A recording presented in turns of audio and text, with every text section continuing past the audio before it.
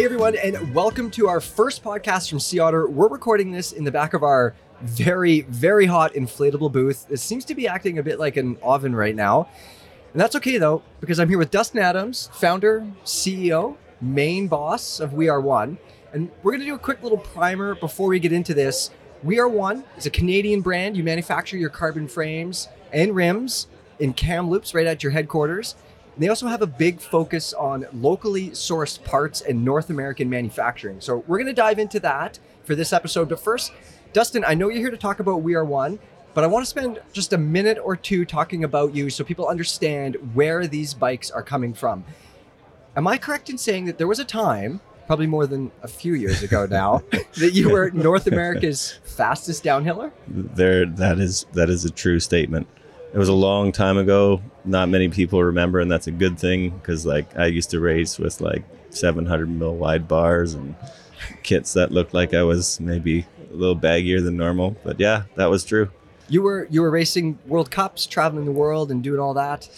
Yeah, a bit more North American focused, but yeah, I'd pop onto the World Cup circuit every once in a while in the early 2000s. Yeah. Okay. Yeah, the old Norba circuit was the main focus. Yeah. Mm-hmm. Yeah. I have a specific memory. I'm not sure if you remember this or not, but there was a year that I was at Parksville for a BC Cup downhill race.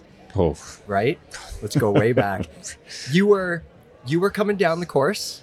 I think you might have been on a GT possibly at that point. I'm not sure what.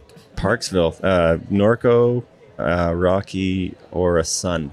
Okay. Because those are the only brands outside of Giant. Okay, well, you came flying down the hill, and I was 15 at the time, and I was pushing my bike up the hill to go through another section. Yeah. And I had my head down, and you had to go blowing off the course, and you went 100 feet into the rhubarb, and I was so embarrassed. I disappeared, and I literally left the race. What year was that? I don't know, 1973? 73. Yeah, I have no idea. We used to race in jeans, right? Yeah, exactly. I don't remember that. I wish I could. That sounds like a great memory. I think you yelled something, and it had. Hopefully, it was nice. I like you. I was a horrible person, so I probably didn't yell that. I was not happy with who I was as a person. Yeah. Yeah. All right. Well, we're gonna jump forward some years here. We won't say exactly how many. But at some point, you said, "I'm going to start my own bike brand." When was that, and why did you make that decision? Yeah, it was. I left cycling probably not on the best terms, and didn't really want anything to do with it for a number of years. But yeah, it was after selling my stone countertop business. I took a year off and traveled the world with my 2 young kids and wife, and kind of came to the realization if I was going to be a happy person, I needed to get cycling back into my life in some way, shape, or form. So we sold everything when we landed back in 2015, and we moved to Squamish, and basically with the notion that I needed to get in somehow. But in order to do so, I needed to kind of be in the heart of it all. Mm-hmm. So that's where I met up with the guys at Noble, and we kind of thought that would work out, but it didn't. And after that was done, that the mandate was to start domestically manufacturing carbon components with a 5-year goal of making a bicycle. So you had the goal of making a frame from day one. Yeah, it was in the business plan. It landed a year early, but that was always the goal. Yeah, being a rim manufacturer is great, and it's what's provided us the success that we see today. But when you're along for the ride as a part of something, and we got a lot of great OE partners that we love being along for the ride and supporting. It's good, but it's not what I wanted. I wanted to actually own a brand and be able to be the story. Right. Yeah. Sorry, when you say OE partners that you support, do you mean your white label business with rims? We do some white label, yes, but we also OE with Norco. They were nice enough to put us on their range. And there's a few other people we're working with. Now that we have the bike, oddly enough, we're looked at more as like a competitor. So that's kind of eroded the OE market, which is that's fine. It's never really been a big push, a big push for us. But because we don't assemble in Asia, so it's very, very particular customer, has to fit our needs on the OE side. But we're not a threat there. But everybody over the last 2 years there's been such a challenge getting of just availability that anybody that owned their own production and was close to their own production had the ability to get on a lot of bikes that you wouldn't normally been able to get on. Yeah, and I think if we were positioned a bit better with our facilities, we could have capitalized a lot more on that and went after that market pretty heavily. But the bike took up too much of our capacity, so we had too much of our attention focused on that. So it's good because it allowed us to stay focused and bring the bike to market and not get sidetracked by large OEM rim orders. Yeah, so you gotta have to pick and choose. Our facilities have been a struggle for us ever since day one, and we just weren't poised to take on large scale like that yet. So should we start maybe at the beginning of like the history of We Are One? Where did you start? You were in Squamish. Yep. You made the decision to move to Kamloops pretty early. Yeah. I was only there for a year and 6 months, and I was sick and tired of people asking if I wanted to sell my home for millions of dollars, and I literally, I'm not kidding you, I looked at one guy, he came up, knocked on the door, and I was like, how much? He's like, $1 million? I was like, $1.1 million, and it's yours. Done. That sounds right now. good. Handshake deal. He's like, are you serious? I'm like, dude, right now, let's do it. And he did it. So here's your house. You get it in 2 months, moving back to Kamloops. So yeah, I mean, I had this harebrained idea to start up a rim manufacturing company and sold everything we owned, and invested all of that capital into starting We Are One Up. Why rims though? I mean, there's a lot of components on bikes that you can make out of carbon too. Why rims specifically? Well, in 2017, the carbon rim market was pretty hot. There was a lot of players kind of trying to poise and posture for market share, and I felt like the knowledge that I had gained working with Noble and Light Bicycle at the time was kind of a low-hanging fruit for me. Yeah. So Noble is the sort of North American, not face of, but like their sort of reseller for light bicycle rims. Yeah, that's a correct statement. Yeah. Okay. Yeah. Did you design the rims yourself, or did you bring somebody in to? Designed everything myself. Yeah. So I had zero knowledge about how to put carbon into the mold. No carbon experience at all. Touched it once or twice at the light bicycle factory. Didn't know who my vendors were. Knew nothing. Completely blind, and just sheer determination, and then looking at what we could do and understanding that vertical integration was going to be a major key to success. Bought our first Haas mill so we could make our own tooling. Found a really good vendor in Seattle that could supply us with really good pre-preg and support us through growth, and just started trying. Yeah, took the original design, which oddly enough, I don't know how it all shook out, but it was 6 months of basically trial and error. We started to get our legs at about month 5 and started to make decent product, and we launched in June, the same day that Santa Cruz launched the Reserve. Awesome. Did you know that was happening on the same day? I don't know. I don't want to get into that, but I think somehow somebody tipped somebody off, and we were smart enough to put that we were coming, and obviously they were working on a similar project, and I don't know if they tried to drown us out or whatever happened, but it's like legitimately the same rim, same width, same weight, same dimensional, both in depth and everything. It was the same rim, except for they had their spoke nipple dimples. That was it. And we got swallowed up and no attention from that, but we just kept moving forward and kept pushing. Was that the day that Danny Hart riding down the stairs on the rim video dropped? No, that was another iteration. That was another one. Okay. Yeah, they brought that down, I think, not too far after that. That would have been annoying. To launch a brim on that day, that would have been so annoying. It was a big gut punch to the whole team. Yeah, they were all like, what the hell? And whatever. It is what it was, but interesting time to launch a brand. Have you... I feel like half of the brands we speak to are frustrated at not getting enough traction when they launch, and then others, when they're quite small, launch and are like, shit, this attention is not letting us scale sustainably. Well, for us, scaling was always going to be a challenge because we were domestically manufacturing. Mm-hmm. But our value proposition was, at the time, there was Envy and us.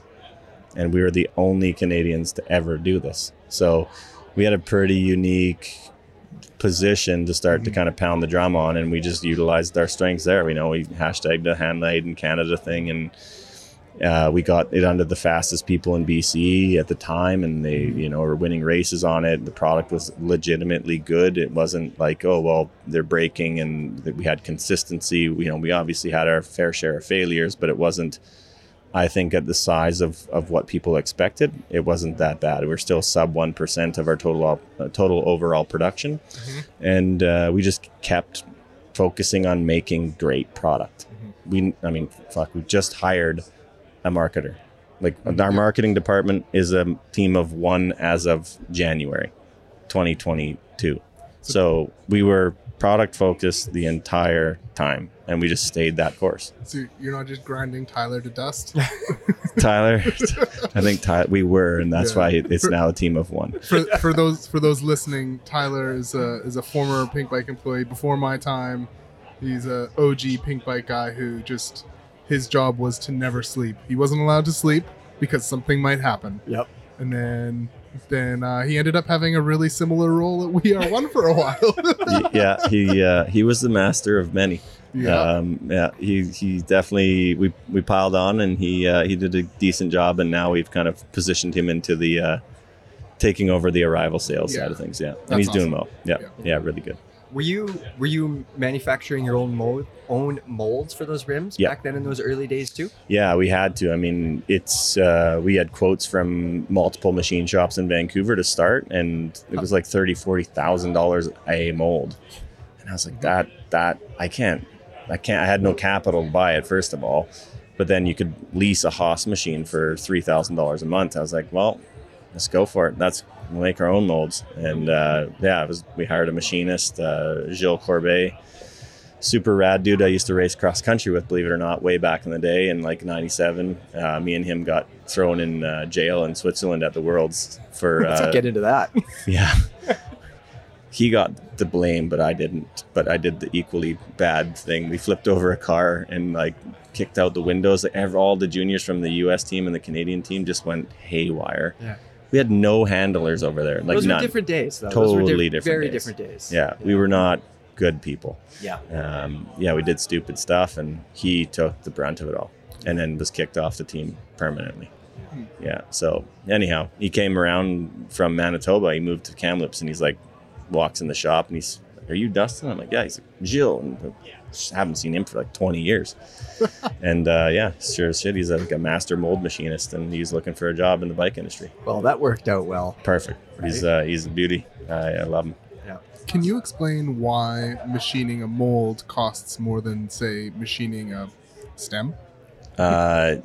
Tolerance, accuracy, the amount of time, the cost to make a mistake on a mold is so detrimental. Like if we made a mold and we had a mistake and had to scrap that, there's hundreds of hours that go into preparing that mold.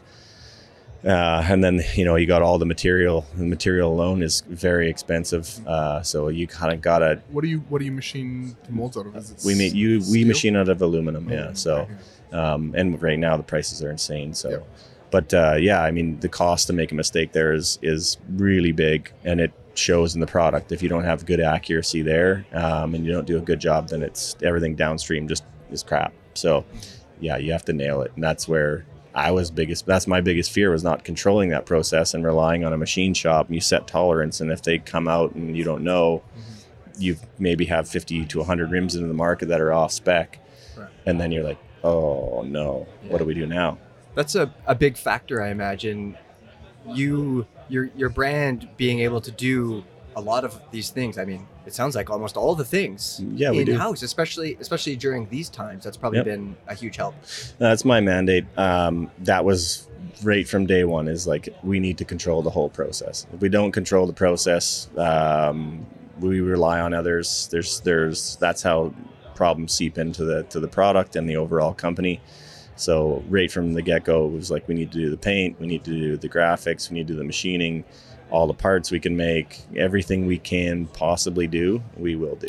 Can you maybe walk us through the production of a carbon rim in general terms? Mm-hmm. And like, you guys are using like a pre-preg carbon. Yeah, like everybody. Yeah. So can you just walk us through, like, in general, what does it take to make a carbon? Including all how your the materials proprietary, arrive. all your proprietary Yeah, information. okay, let me Please tell give you it out. everything we need to know. Thank Okay, you. so Big Mike's gonna start a rim business. So our first layer is 90 millimeters wide and 1800. No, well, it's quite laborious, honestly. Like you can't automate this process. So we have a team of 7 people that do carbon comes in big long rolls. We roll it out onto a cutter that processes the strips and the sizes to what we need, and we batch cut those out. Then they pre-package the rim, so they'll do all of the key components of the rim. They'll pre-lay them into a nipple bed or a bead seat or the rim outer shape, stuff like that. So they get it as close as they can, so the people laying that product into the rim can go pretty quick. And then once they are finished, so these molds are in multiple pieces. no, molds 6 pieces total. So you have 2 halves, and then you'll see that on our rim. Everyone thinks that that's where they glue it together. That's the parting line of the mold. So you can't have a mold that captures a part because it has to come out. Yeah. So you part it in the middle, make your what they call draft angle, right? Yeah. So your product will come out of the mold and it's not going to get stuck and captured. You're speaking Brian's language right now. I know. I see him getting really excited over it. He's like, sweaty. machining. Let me tell you about I actually want to know more about that machine. It looks pretty cool. Which one? The little robot one. you bought. Yeah, it's fun. Yeah, it's fun. So you're learning CAD and CAM and I'll make a little 2-inch large rim, carbon rim. Nice. You could do a stem though. I could do a stem. Yeah. Yep. Barely. I could do a stem. It's got just do little tiny cuts. Yeah. Take you a while, but yeah. But dude, I made that little shifter thing. Yeah, I saw that. It took like 7 hours. Oh wow. Dustin's like, you're not going to be profitable. Turns out. No, but that's so it's funny. Like I learned that CAD CAM when I had the stone business. Mm-hmm. So it was a direct transfer over. Like our first molds, I was like, hop on the machine. I know CAD, I know CAM, I know how it works, and it's really translatable. Yeah. So once you have the tool, it's no problem. How long does it take to make a rim? One rim, start to finish? I would say in the oven, it's 2 hours in the oven. You're probably 2 hours pre-lay and an hour layup, so 5 hours per kind of thing. Sorry, I totally sidetracked us on the pieces of molds. Oh, so yeah. Things get laid into the molds. Yeah. In the pieces. Yeah. What happens then? So the kit that was pre-laid is picked and selected for the right mold. Then that kit is laid into the mold by the laminator. That process takes about 45 minutes to an hour. And then there's quadrants that go around that form the bead itself. So that's where the tire sits. And those quadrants get kind of draft angled into the actual mold itself, the 2 mold halves. And then you have a complete mold. Right. Yeah. So that then goes into the oven under pressure and pushes against the mold, and the mold itself will give you the part you're looking for. And what is the thing that is actually pushing against the mold? It's just a vacuum? That's the proprietary part that we can't talk about. Okay. Let's just say air. Okay. Yeah. Okay. So. Air under pressure. A bladder. Yeah, it's okay. Okay. No, I'm just joking. It's just a bladder. Nothing fancy. Okay. It's really not that technical. I don't know. Some people are really protective of really weird things. If you've ever seen a carbon rim made, you know what we're talking about. This isn't new. There's nothing that we do in the process that is revolutionary and compared to anybody else. Have you not gotten the memo that every single bike product has to be revolutionary and game changing? Sorry, you're not doing the marketing very well here right now, Dustin. You're missing launch bingo here. Where's Caitlin? I need Caitlin here. She's like, shut up and start hitting me. No, it's just our process of how we cut the fiber, the orientation we cut the fiber, and how we laminate it into the mold. That's what makes our product so good. Mm-hmm. Yeah, that's where the time is spent. The math has been done, the calculations are done, and the process is 100% spot on every single time. How many molds do you guys have now? Over 40. Wow. Yeah, it's like our so that's a capital asset. I think on our balance sheet we're sitting on over $500 and some odd $1,000 in mold tooling. Mm-hmm. Yeah, it's crazy. And then the frame molds, I think we have 6, 7, 8 of those. Yeah. So yeah, it gets a lot in a hurry. let's get into where the ingredients for these things come from, because you're big about that as well. Mm-hmm. So where does the carbon come from? From Seattle. Yeah, so from a vendor there that supplies large entities. Yeah, so but it doesn't come out of the ground in Seattle. No, I mean, yeah, I mean, if we want to get, so our source is within 500 miles. Where they get their stuff, okay, we dive down that. I think their fiber does come from Japan. Mm-hmm. Their resins come from California. Mm-hmm. So those two come together, and that's where we source it from them. So, we interviewed you maybe 4 years ago, maybe, for an environmental piece that Richard Cunningham did. Yeah, okay. And I called you for some background on it. Mm-hmm. And I really liked what you had to say about, we're talking about whether carbon is more environmentally friendly than aluminum. And like the real answer is always that like not buying anything is the most environmentally friendly thing. But you've driven big ass mine trucks before. Yeah. And you kind of drove home to me that like aluminum isn't necessarily like both of them take resources up. I would say the product on net is worse for aluminum to produce. You feel? Yeah. I mean, when you factor what happens, a bauxite mine is a disgusting place. Yeah. But I mean, making fiberglass and burning it to make carbon fiber isn't exactly great either. Yeah. So I mean, we can sit here and pound that into the dirt all we want, and we'll end up at a place where we should all just not buy bikes and not have fun. Mm-hmm. Totally. And that's fine. I mean, my mandate, the green thing for me is really, really challenging, because especially the recyclability. Yeah. That I just, every time I see that, I get so fucking mad. Because what about making a product that lasts? Like, not a product that turns over every 2 years. How about you focus on that? And everyone was like, well, I want a 20-pound bike. Well, sure, but it ain't going to last. Is that why I've noticed that your rims are not particularly light? Nope. And that you actually, some of the rims that you white label for other brands are lighter than your own rims. Yep, that's what they want.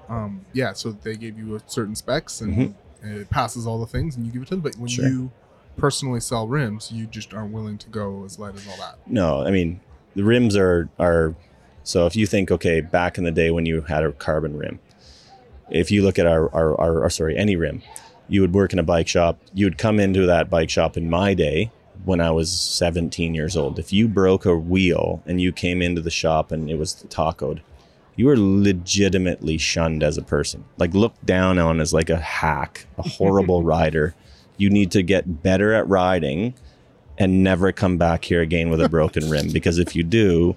What bike shop did you work at? Jeez. It was hardcore. Like, I remember this. I remember feeling like this guilt going in, and like I needed my rim true. They're like, well, what did you hack your bike into to make it come out of true you want to be? This is like 90s. Yeah, 90s, yeah. Because by the 2000s, like when I was working in bike shops, it was like, bro, I took off my wheel. Yeah. Look how cool I am. And that's the thing. I mean, I would say 95% of our warranties aren't avoidable by something that we have done. Like, we don't make product that doesn't break, we make product that is extremely durable in comparison to what we've seen in the past. And it doesn't just break for no reason. It's generally someone sent it and cased a huge double with a rock backside. And you're like, well, I mean, I wish I could engineer that, but there's no real test that we can put that through and legitimize that happening. So it's a real challenge, and the mandate for the bike, that's the one that I kind of want to talk about as far as recyclability and where we stand. It was like, let's make this thing as durable as we can, because what I want to see is 10 years from now when we roll through the thing and you see like a giant ATX roll by and everyone goes, oh, remember that? I really want our bike to be that bike. James Smurthwaite is currently wandering around Sea Otter with the mandate to go and get all the cool old fucked up bikes that are like, Sea Otter has a ton of kooky old bikes. Do you remember the Sun Radical? I do remember the Sun Radical. I have one that is cherry. Is that the one you raced? Yeah. Does it have an inverted Boss fork on it? No, it has the Obsys fork. That was what Olivier did before he did what's it called? Boss. Boss, thank you. Boss. Yeah. Wow. Yeah. Can we do a bike check on that sometime? Absolutely. Okay. It's mint. It's in Kamloops? Yeah. I'll take photos. I got a photographer in-house. I'll get him to send it to you. Okay. We'd love to do an article on that one. It's one of the raddest bikes I ever rode. Yeah. It was like, looking back at it, I think it was made out of like square tubing steel. Yeah. That you could buy rear it. end had like super thin little square tubes. Yeah. That high pivot in the idler. Oh, I ran into Max in North Van a number of years ago, and I tried to like articulate that I had that bike still. Yeah. But our barrier of like he was a bit too French at the time, and He's here. Yeah. I'm gonna take a photo and just send it to him. Like, remember this? Yeah. So your goal is that in 10 years, when we are stuck in the same jobs that we're in right now, I'll be in this booth talking about podcasts. bikes and Sea Otter, and we look out there and we'll see some kooky dude rolling around. Not just one.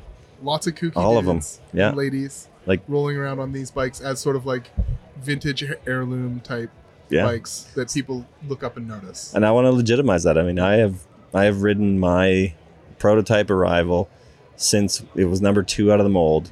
And I've ridden it since that. That's like 2.5 years. And I've probably 50, 60 days at Sun Peaks on that bike. Mm-hmm. Haven't changed bearings. I haven't done nothing on purpose. I just want to see how far I can take this thing. Mm-hmm. And that's what I think we need to focus on is durability.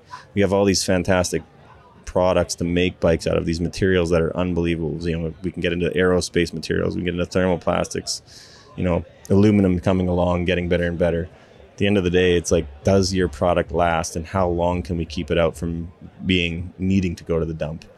And then after that, obviously, we're looking at something that we can't really control, which is carbon recycling. I mean, I don't have a need. Somebody will get there, or they won't. No, I think they will. I think they have to. With wind using so much composites, they're going to have no choice. Right. You can't take those blades and just do nothing with them. They're going to have an upside. I think a lot of it doesn't come down to you though as well. Like, I admire you making something that's going to last a long time, but I think the onus is a lot of times it should be on the consumer. Like, that's what's driving people to make these things. Like, people want to buy a new bike every 2 years. Mm-hmm. Even if your bike lasts 20 years, people are still going to buy a new bike. Yeah. Well, to be fair, the rate of change in bikes over the last 20 years has been dramatic. Yep. And I hope that we're slowing down. I don't know if we are, but I think there's probably a little further to go, but really,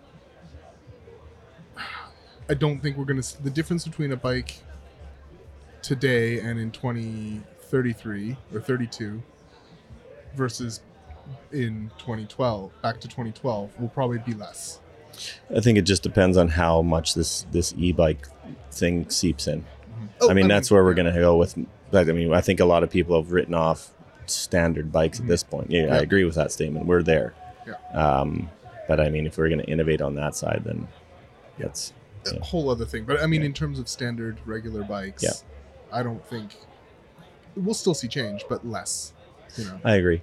I don't think you're wrong on that. I think that we've seen the segmentation kind of come to a final. Okay, I think these are the bikes we're going to see, and then from there, it'll be interesting to see how and what transcribes from demand. I mean, I think that we're seeing you, who started the downcountry movement. No, you did.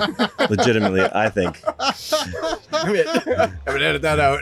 But hey, we made a bike for you. Yeah, and I want that. I legitimately think that's a great segment. I think it's perfect. I mean, a bike that rips and you can climb up and down and isn't crazy heavy, and I like it. And that's our 130 bike we just launched the other day. So yeah.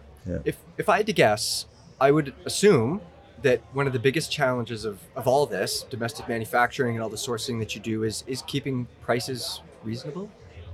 Yeah, I think I'm not driven by money. So for me, if my company's profitable, that's great. If my people are getting paid well, that's great.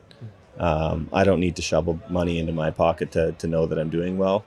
I'd rather see the end result go there. So it allows me as a company owner to steer it how I want. But yeah, controlling costs and labor, we're always going to struggle with that. There's nothing we can do about it. The costs of everything is going up insane right now. Wages, cost of living is going north, and we're going to shoulder that weight. We'll do the best we can to keep that from, ending up in the consumer's, purchase. But there'll be a point where we can only do so much, and we have to share that load for sure. Let's talk a bit about price. Mm-hmm. I'm going to show my ignorance. Leave. You probably know the answers to some of these things, but how much I can buy an arrival frame only, right? No, not yet. I can't. I have to buy Completes, it as a complete. yeah. So we don't have like a frame set price. No, I do, but would you tell me a retail? No, you wouldn't tell me a retail price of No one's listening. We're going to sell it a little bit different than others, so it's a bit of a different story. But bike to bike, we can talk about that. Oh, well, why don't we do rims then? Okay. How much does a rim, just rim only? $450 American. $450 American for a single rim. Yep. How does that compare to the competition? I think we're one of the lowest cost. Yeah. You're one of the lowest cost, and you are the lowest cost in North American production, I believe. Got it. Yeah. I don't know. I haven't done a market analysis in a while, but I think you're probably beyond us. As of like 12 months ago when I was nerding out on something or other, I think you were. Okay. Is that a win? Yeah, that's a win. Sure. Okay, call it a win. Winning. You guys sell that direct only, right? Nope, we have multi-channel. We have distribution that we sell to. We sell through business to business and direct to so consumer. there's enough margin there to sell B2B and B2C. Yeah, there's a lot of bike shops that do very well with our product. Interesting. And make really good margins. Competitive margins. So I guess like for me, these are not unverified numbers from me that I've heard in fairly recent times, but like, you know, the value of a worker's labor in like Cambodia right now is $40 a month, and in China is about $400 a month, and then here is going to be at least $4,000 a month. Like it's in and about there, yeah. You know, how is it? Is it just that these other companies are making that much more exponentially more money, or are there also more layers of how are you getting it done? I don't have $1 billion operation. I mean, I don't know. I mean, I think there's layers that those guys have that I don't have. So distribution is going to take a lot. You're seeing that market kind of die down and people take control of it. You're seeing. Sorry, you mean people are taking more control of their own inventory now? Yeah, I mean, I think Specialized and Trek are buying a bike shop a day by the sounds of it. Yeah. So that's them controlling their margins and increasing what they can get out of it. But I think for companies of our size and our scale and where we're going, I supporting it and keeping our costs as low as we can will always be a challenge. I don't know if we're going to make it 100%, and we'll probably see some price increases here and there. But our raw material is competitive, and if we can continue to manufacture without the amount of overhead that I think a lot of vendors and companies that make in China or in Asia or in Cambodia say, we have a lot of less labor going into the product, we'll continue to do well. And that's why we've, the rims come out of the mold and they're not painted. There's, processes that are cut out that still allow you to have a great product that don't add costs to it. I mean, I was talking to an unnamed brand here yesterday that manufactures overseas, and they were asking about what I thought of their product, and I was like, I actually really, the product, like the design is really nice. I actually think that what you've done some really smart things, and then at the very end of it, you've put like horrendous graphics all over it and like 3 different weird finishes, and like you could have just left it raw, anode it, and charged $200 more. Like, there's a lot of plus costs, I think, that are unnecessary. Yeah, I mean, pressing delete is an underrated thing for sure. Yeah, I mean, everybody. It's funny. I fight with sales and marketing all the time about graphics on the bike and the rims. And is that all Tyler? Are they all the same person? Oh yeah, If we can put a decal somewhere on the bike, he would do it. Yeah. And everyone was. We had a heated battle about putting a head badge on the bike, and I was like, no. Not going to happen. And I said, take the decals off the rim because I want the bike to speak for itself. I don't want everybody to be like, that's the We Are One bike. No, I want you to look at the design, I want you to look at everything we've done and appreciate it for what it is, not for the stickers that we put on it or for our logo. The consensus seems to be that it's one of the most beautiful bikes that's been released in recent times anyway. People seem to love it. You really like the look of it, eh? Oh God. Yeah. Look at it. Yeah. We have one of him Would you in front look of at us that? right now. What is that frame color called? It's got a funny coating or something, doesn't it? Yeah, it's got Cerakote on it. It's I think it's just charcoal. Nothing fancy as far as name goes, but it's like a light metal flake in the paint, and then it's a ceramic bake on paint. So it sprays on really, really thin. There's less than an ounce of paint that go onto that frame. Totally. You can see the carbon through it. Yeah. Yeah, if you look closely in the sun, you can actually see right through it. Yep. So it has its advantages, but it also has some disadvantages as well. Nothing's perfect when it comes to paint or a coating by any means. So being that it's extremely thin, you can actually abrade through it a bit easier. But there's like, okay, let's go back to the environmental thing. It's like, well, I can spray a half a liter of paint on there and put all these VOCs into the air and blah, blah, blah. And I can count all of that, or I can put an ounce of paint, and for every one bike that I would paint with traditional paint, I can paint 20. Yep. So is that better? Sure sounds better. So yeah, I mean, yeah. I wish I had the silver bullet for that side of the bike itself, and it's one aspect that I overlooked heavily. Did not expect it to be that laborious or challenging. Sell them with a little ball of wax. Yeah. Let everybody wax their own carbon bikes, Danger Home style. Yeah, exactly. Yeah, I don't know. It's we were gonna go raw, but I didn't want it to look like Canadian Tire rims on a car, you know. So yeah, keep it the way it is. We did the fade on the back and give it a little ombre kind of look to it. So yeah, nice fade. How long has We Are One been around for now, Dustin? When did you start it? 17 in January, so we're just entering our 5th year by a couple months. Yeah. So could you have guessed that this was where things would have gone? Like you said, you had plans from the start of making a frame, a carbon bike. Is this the wild ride that you expected? So on paper, yes, this is where I'm supposed to be. Yeah. And then I got here and I'm like, now what? Like we had a lull when we launched the bike. I would say 4 months into production, so September, October, November. Me and Vlad, who's the genius behind the design of the bike, and the industrial design, everything. Like that's all Vlad. I mean, we gave him points and targets, and I said, "This is how I want the bike to behave." But we're sitting around there, and I'm like, Vlad, I've ridden this bike now for a year. I don't really know what else I want to make. And he's like, he wants to make a lot of stuff. Can we talk about Vlad? Yeah. I got to know Vlad by reputation by being up very late at night after my kid was born and watching weird YouTube tutorials on how to like lay carbon and stuff. Easy composites. Yeah. And there was this guy who worked with Easy Composites in his master's thesis or something to make a downhill bike. Yep. And it was this Vlad guy. I was like, oh, this is really cool. And then I realized we'd actually done a story on him. The sequence. Yeah. And that was like right before I'd started at PB, I think. And yeah, went and read all of his things. And super interesting guy. And then we've met since and chatted. And yeah, so is he full-time with you guys now? Yeah. Okay. It was a cool story. So when he did the sequence, he contacted us about some rims, and I said, yeah, sure, I gave him some rims for it. I didn't really think much of it. And then the article came out from Innsbruck on the bike, and it showed him, and I said to him, like, you know what? I really like the design. I really like what you're up to. You've got the knowledge of like frame manufacturing a little, to one. We should work together.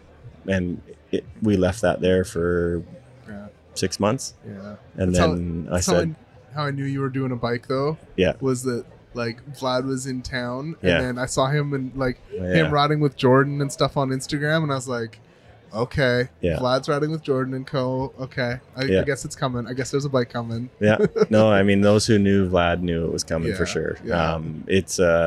It was 2 years we took to make it, but it was early conversations, and it was all spurred on the sequence and the article that you guys put out. Cool. Yeah, it formed a pretty strong relationship, and I just said, we're gonna do this, and this is the bike I want to make, and you're interested, come to Canada and working for us. Were you going to do the design work, or were you going to bring somebody in for that? Like I say, we're a year in advance, so I didn't even really get the chance to really spend much time figuring out that side of it. I just approached him and it worked out. So it was like a real easy transition. We went from let's do this to hell yeah, where I'm coming. Let's go. Yeah, I mean, a big part of being the boss man is choosing the right people to bring in to do the job that you're not going to do, right? Levy just looked at me so sheepishly. Being a leader. Am I doing a good job? Am I? Did you give him his cookie yet? Not yet. Oh, I don't get it till 6 when the show's over. Yeah, I mean, that's for me. I wasn't a born CEO. I don't have an MBA. I've never actually really been a good leader, if I'm honest, because I'm an army of one. And that's something I'm working on big time right now as I'm redeveloping myself and taking a ton of CEO type courses and becoming an actual strong leader for the organization. And you're right, you got to bring in the right people, step back and build those people up. And that's where my focus has been in the last 6 to 8 months is developing me and my skill sets so that I can help my people be better and make sure that the organization is moving in the right direction with a good leader. That's something I never thought about, didn't take a second to even think about it. And now I have to revamp and be better for sure. Yeah.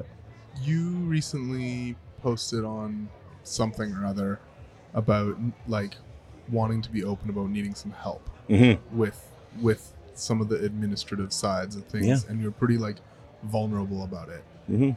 Why? What was? I don't have anything to hide. I'm not hiding behind anything. I mean, I struggle. I had 2 really, really big concussions in 2020, back to back. I also lost my spleen in one of those crashes, and I have severe memory problems, short-term memory, and my organization, we're pretty linear, pretty flat organization, and people will say things to me in passing and expect me to remember and whatnot, and I'll try my best to hold it all together. But as the organization grew from 20 to currently 86 people, when I walked from one part of it to the next, and people stop me and tell me things along the way, I used to be able to remember that. And, I still know everybody by first name and I still do my damnedest, but now I'm looking at myself a little more honestly and saying, you need help. Yeah. You're not going to be able to do this by yourself anymore. And I attribute a lot of it to the head injury. It's not my first or second or third. I've had multiple head injuries in the past, but not being able to remember things in short term, struggling with speech a bit here and there, those kinds of things, just open about them. I don't have anything to hide, and it's okay when people need help. And I find that if you do put yourself out there, more people and generally better people are willing to help you. So I'm in search of an EA. We're working on a COO right now position. We've got finance under control. We've got a CFO coming in soon. So the company is starting to go from this idea to now a full-blown structured corporation. Yeah. 86 people. Yeah, we'll be north of 120 by the end of the year. Yeah. Wow, that's wild. Yeah, I think we might. I don't know. I have to check, but I think Norco might edge us out by a few people. But by the end of the year, I think we'll be the largest. That's an entire bike company, Dustin. Yeah, it is. Yeah, it's a big dog. Yeah, I know. I kind of I talked to a few people. Like, how many do you have? Like 14. I'm like, I talked to Scott Nickel from Ibis. I had a great chance to meet. Like, I would call him one of my heroes growing up as a kid. And he's amazing. The owner of I9, Clint Spiegel, brought me out to Sedona, and that's where I saw you. Yeah. Scott was staying there too, so me and him got left alone for like 2.5 hours just to chat. Yeah, he's great. Unbelievable conversation with like legitimately. I'm like, I have to say, Scott, I'm in the room with someone that is probably like Wayne Gretzky figure to me. Like, you're basically one of my biggest heroes ever. Like Charlie Kelly and you are like right up there. But yeah, just to see where he's at and what he did with his organization, and he was really nice to open up and be open with me and share some stories about how he the trials and tribulations that Ibis went through through all the years that he's gotten it to this point. Is pretty awesome to see that. I think we've done a pretty good job in a short period in comparison. You must be doing something right. I hope so. Yeah. I feel like we are, but it's still not perfect. Can we talk about the future a little bit? Sure. where's We Are One going? I think we're gonna turn into more of a, like, so we'll have We Are One the brand. The brand will probably develop 2 more bikes. It'll do a few more potential big projects. One second. When you say 2 more bikes, are those the ones based off the Arrival frame? No. Or would they be completely different? Completely different, yeah. Okay. Can we say what they're going to be for? Yeah, I mean, Mountain biking. my background, I'd like to revisit that. I'd like to get back into it. I want to be at I find it's legitimately the spear of the sport. So downhill for sure. Yeah, I was actually kind of surprised, like knowing your history and your past, that the first bike you released. I know it makes sense to have like an efficient pedaling kind of, it's an enduro, but it's also a long travel trailish bike. Yep. That makes sense because it works for a lot of people. But I was also sort of surprised that your first bike wasn't something more aggressive, given your history. Yeah, I mean, I think a lot of people think because I was a downhiller that was all I did, but I also raced cross country for a number of years, and when I was racing downhill, I actually didn't ride a downhill bike very much. I spent most of my time. If I had that bike when I was downhill racing, I don't even know if I would have rode a downhill bike. I probably would have just kept at it. Yeah. Well, to be fair, if you had that bike, it would have been a downhill bike. You would have won everything. Yeah. That bike versus the downhill bikes of the early 2000s. I still have that. I still have my Team DH, and I put it next to that, and it's like that thing has like a 3-inch longer wheelbase, and it's crazy. Wait, is that the one with the Swinger 6-way shock remote piggyback? Yeah, I had one of those too. Yeah. Solid bikes. Yeah, it was good, solid, all right. Heavier than she flies straight and steady. Yeah. Hope you don't got a bunny hop that thing. Yeah, exactly. Yeah. So downhill bike in the future and something else. It sounds like. Something else. Yeah. Let's be real. The other one's gonna have batteries. I don't know. I really genuinely struggle with that. I think we're gonna be a counterculture for a while. If we do an e-bike, if I'm dead set honest, I don't know if it'll be under the We Are One brand. Right. Yeah. I think that mountain biking for me, I'm not sold on. Yeah. I think I'm not gonna say it's a fad because I know I'm gonna lose that argument, but I don't see value in it. I like to go out, and this is my personal thing. I like to go out and ride my bike. If I can do 1 lap, fine. If I can do 2 laps, great. I like to suffer. I'm a sick person that way. I like to feel my legs burn. I want to hurt. But when I turn down the hill, I want to rip. And I don't think I've been on an e-bike where I've turned it down the hill. If I'm not marketing it and telling you it's awesome, that has been awesome. It's like, if I'm going to do this, I would rather buy a dirt bike, straight up. Which you have. Which I have, yeah. So if I want to go out and I want to have like power assist, like shredding for 4 hours nonstop, I will go out on my Husqvarna and I'll have a gas. But if I want to go out and pedal, I'm going to take my bike. But if we shift that narrative and we say, okay, I want to stop driving my car. Yep. Commuter bikes, I'm all in. And there will be a spin-off that we will go that direction with our brand. It might not be a We Are Run brand, but we will be manufacturing commuter bikes with e-motors, and we'll probably utilize that as our launch pad to then say, okay, well, if we can go good in this realm and we do all of our research there, we keep We Are One as a core brand that's a mountain bike brand, and what we learn here and let this kind of shake out and where it's going to end up, we can be involved in the development of an e-motor. We would want to try and do it in-house, obviously. Utilize it where I think it's got the biggest impact on the world and the planet, and making everything better, getting more people on bikes. And then at that time, we might look at bringing that to our mountain bike brand and seeing where it shakes out. Yeah. But right now, no, I don't want to do it. Let me tell you how easy it is to develop a motor in-house. Yeah. Have you been working on it? No. At Rocky, when I worked at Rocky. Oh, that's right. We that's right. That bike. Yeah. So I have the luxury of knowing a few people in my network that are doing that currently. Yep. That we'll utilize for sure, and then we're working and forming good relationships in that direction, and it's 100% still Canadian made. So there's some great battery manufacturers that are doing amazing things in Washington. Really? Yep. Yeah, cool. Like getting, you see these odd e-bikes that burn up, and these are new fuel cells that they can't combust. That kind of stuff is happening. So yeah. Interesting. Yeah. I think we spend a lot of time talking about the challenges of domestic manufacturing, Mm-hmm. and they usually come down to like materials and labor. Let's talk a bit about some of the things that get a lot easier. Were there any things that surprised you? Yeah, just pivoting. I mean, 1 minute there's a trend. If there's a trend if say something blows up and there's a massive trend tomorrow, I can guarantee you I'll have a bike or that trend to market faster than anybody else. Or pivot. We have a problem with a rim. And something's wrong. Okay, well, we stop production right then and there. We don't have to make any more. We can stop it right there, nip it in the butt, re-engineer it, and be up and running in a week. So the speed and the rate at which we can change and pivot or adapt or come up with new things or new solutions is one of the biggest benefits to what we do. And is that because of domestic manufacturing, or is that because of the size you're at today?